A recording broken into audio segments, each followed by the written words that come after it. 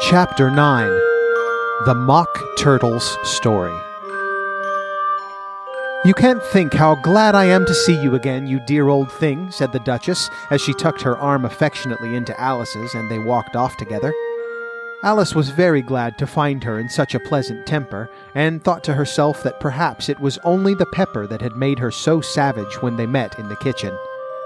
"When I'm a duchess," she said to herself, not in a very hopeful tone though, "I won't have any pepper in my kitchen at all. Soup does very well without. Maybe it's always pepper that makes people hot-tempered," she went on, very much pleased at having found out a new kind of rule. "And vinegar that makes them sour, and chamomile that makes them bitter, and barley sugar and such things that make children sweet-tempered. I only wish people knew that. Then they wouldn't be so stingy about it, you know." She had quite forgotten the Duchess by this time, and was a little startled when she heard her voice so close to her ear. "You're thinking about something, my dear, and that makes you forget to talk. I can't tell you just now what the moral of that is, but I shall remember it in a bit." "Perhaps it hasn't one," Alice ventured to remark. "Tut, tut, child," said the Duchess. "Everything's got a moral, if only you can find it," and she squeezed herself up closer to Alice's side as she spoke. Alice did not much like keeping so close to her, first because the Duchess was very ugly, and secondly because she was exactly the right height to rest her chin upon Alice's shoulder, and it was an uncomfortably sharp chin. However, she did not like to be rude, so she bore it as well as she could. "The game's going on rather better now," she said, by way of keeping up the conversation a little.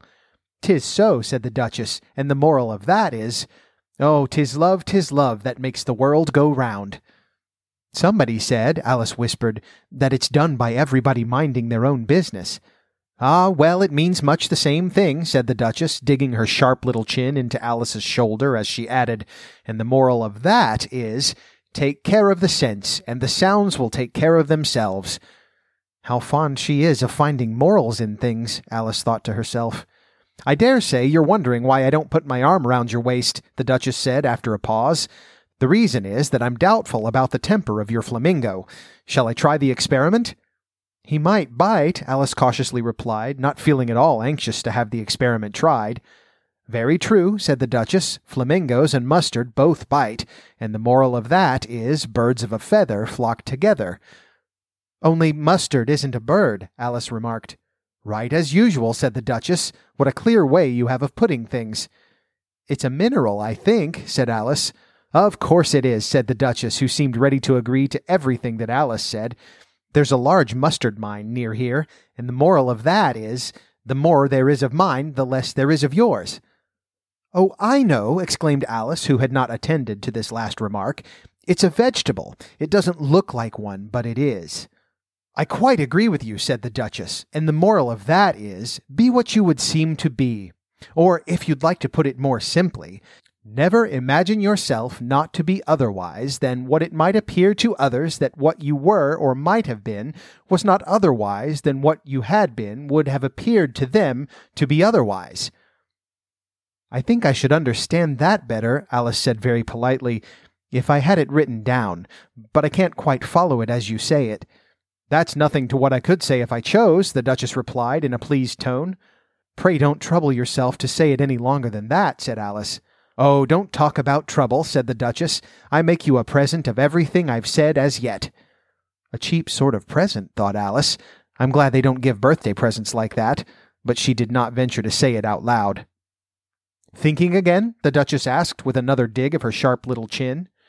"I've a right to think," said Alice sharply, for she was beginning to feel a little worried. "Just about as much right," said the Duchess, "as pigs have to fly, and the—" But here, to Alice's great surprise, the Duchess's voice died away, even in the middle of her favorite word, moral. And the arm that was linked into hers began to tremble. Alice looked up, and there stood the Queen in front of them, with her arms folded, frowning like a thunderstorm. "A fine day, Your Majesty," the Duchess began in a low, weak voice. "Now I give you fair warning," shouted the Queen, stamping on the ground as she spoke. "Either you or your head must be off, and that in about half no time. Take your choice." The Duchess took her choice, and was gone in a moment. "Let's go on with the game," the Queen said to Alice, and Alice was too much frightened to say a word, but slowly followed her back to the croquet ground. The other guests had taken advantage of the Queen's absence and were resting in the shade. However, the moment they saw her, they hurried back to the game, the Queen merely remarking that a moment's delay would cost them their lives. All the time they were playing, the Queen never left off quarreling with the other players and shouting, "Off with his head!" or "Off with her head!"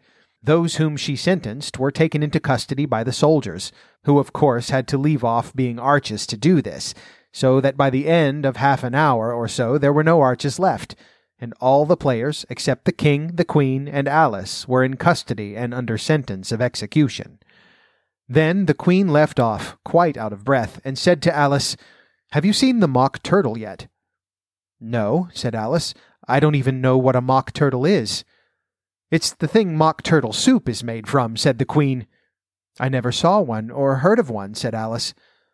"Come on, then," said the Queen, "and he shall tell you his history." As they walked off together, Alice heard the King say in a low voice to the company generally, "You are all pardoned." "Come, that's a good thing," she said to herself, for she had felt quite unhappy at the number of executions the Queen had ordered. They very soon came upon a griffin lying fast asleep in the sun. If you don't know what a griffin is, look at the picture. "Up, lazy thing," said the Queen, "and take this young lady to see the Mock Turtle and to hear his history. I must go back and see after some executions I have ordered." She walked off, leaving Alice alone with the griffin.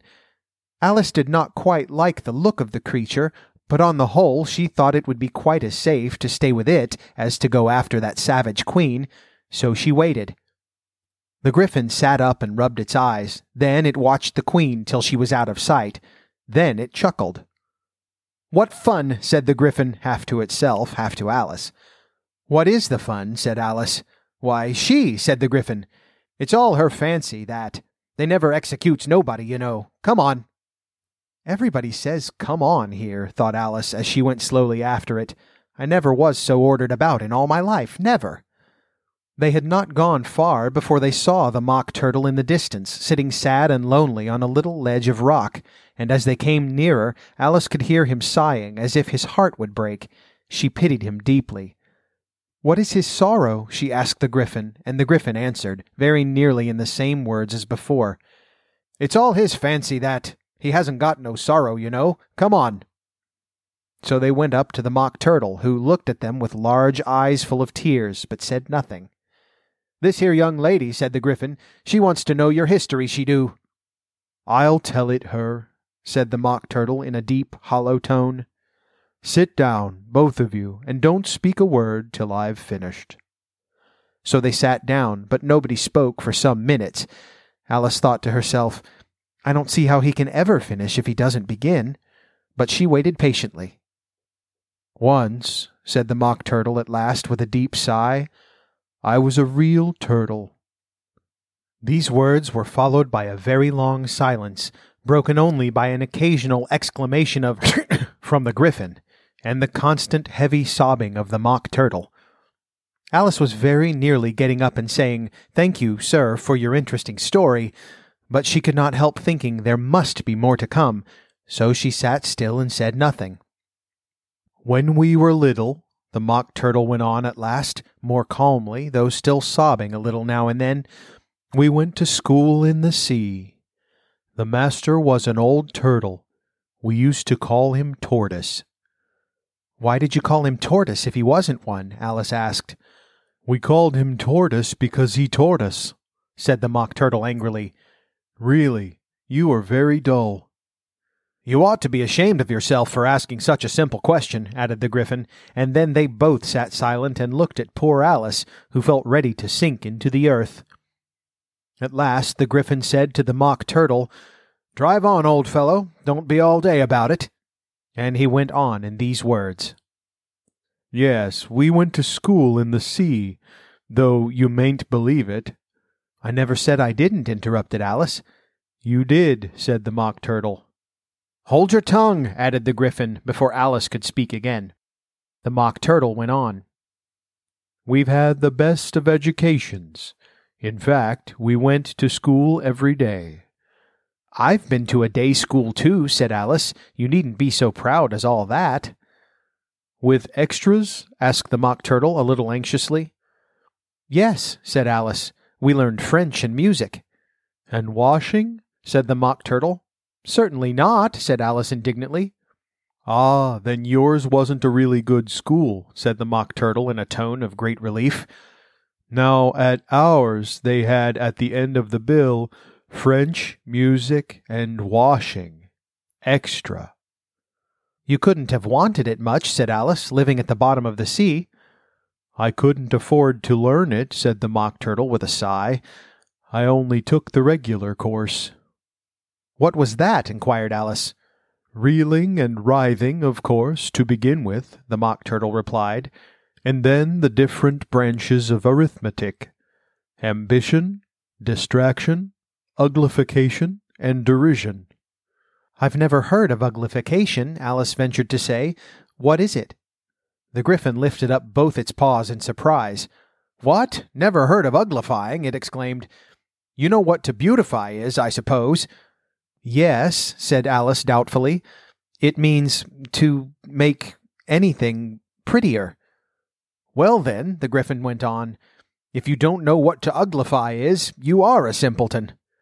Alice did not feel encouraged to ask any more questions about it, so she turned to the Mock Turtle and said, "What else had you to learn?" "Well, there was mystery," the Mock Turtle replied, counting off the subjects on his flappers. "Mystery, ancient and modern, with seaography, then drawling. The drawling master was an old conger eel that used to come once a week. He taught us drawling, stretching, and fainting in coils."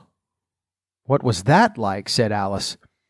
"Well, I can't show it you myself," the Mock Turtle said. "I'm too stiff, and the Gryphon never learnt it." "Hadn't time," said the Gryphon. "I went to the classics master, though. He was an old crab, he was." "I never went to him," the Mock Turtle said with a sigh. "He taught laughing and grief, they used to say." So he did," said the Gryphon, sighing in his turn, and both creatures hid their faces in their paws. "And how many hours a day did you do lessons?" said Alice, in a hurry to change the subject. 10 hours the first day," said the Mock Turtle, 9 the next, and so on. "What a curious plan!" exclaimed Alice. "That's the reason they're called lessons," the Gryphon remarked, "because they lessen from day to day." This was quite a new idea to Alice, and she thought it over a little before she made her next remark. "Then the 11th day must have been a holiday?" "Of course it was," said the Mock Turtle. "And how did you manage on the 12th?" Alice went on eagerly. "That's enough about lessons," the Gryphon interrupted with a very decided tone. "Tell her something about the games now."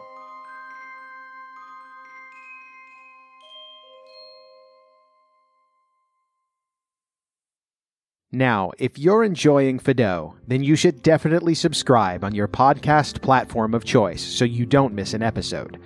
You can also go to fidopodcast.com and listen on any device. Make sure and share Fido with your friends and family if you like what you're hearing. Word of mouth is my best advertisement. Don't forget to leave me a comment or a question, and I might be able to read them on the air. I love hearing from my listeners. You can follow me on Facebook and Instagram at Fido Podcast, and if you would like to support the show more directly, you can become a patron. I'm on Patreon at patreon.com/Fido Podcast. There's behind-the-scenes content, early access to upcoming episodes, and if you join, you'll get a personal handwritten thank you from me in the mail, as well as a Fido sticker. Also, you'll get a mention here on the show. Watch for the next chapter of Alice's Adventures in Wonderland, coming soon. Thanks for listening, and I'll talk to you once upon a next time.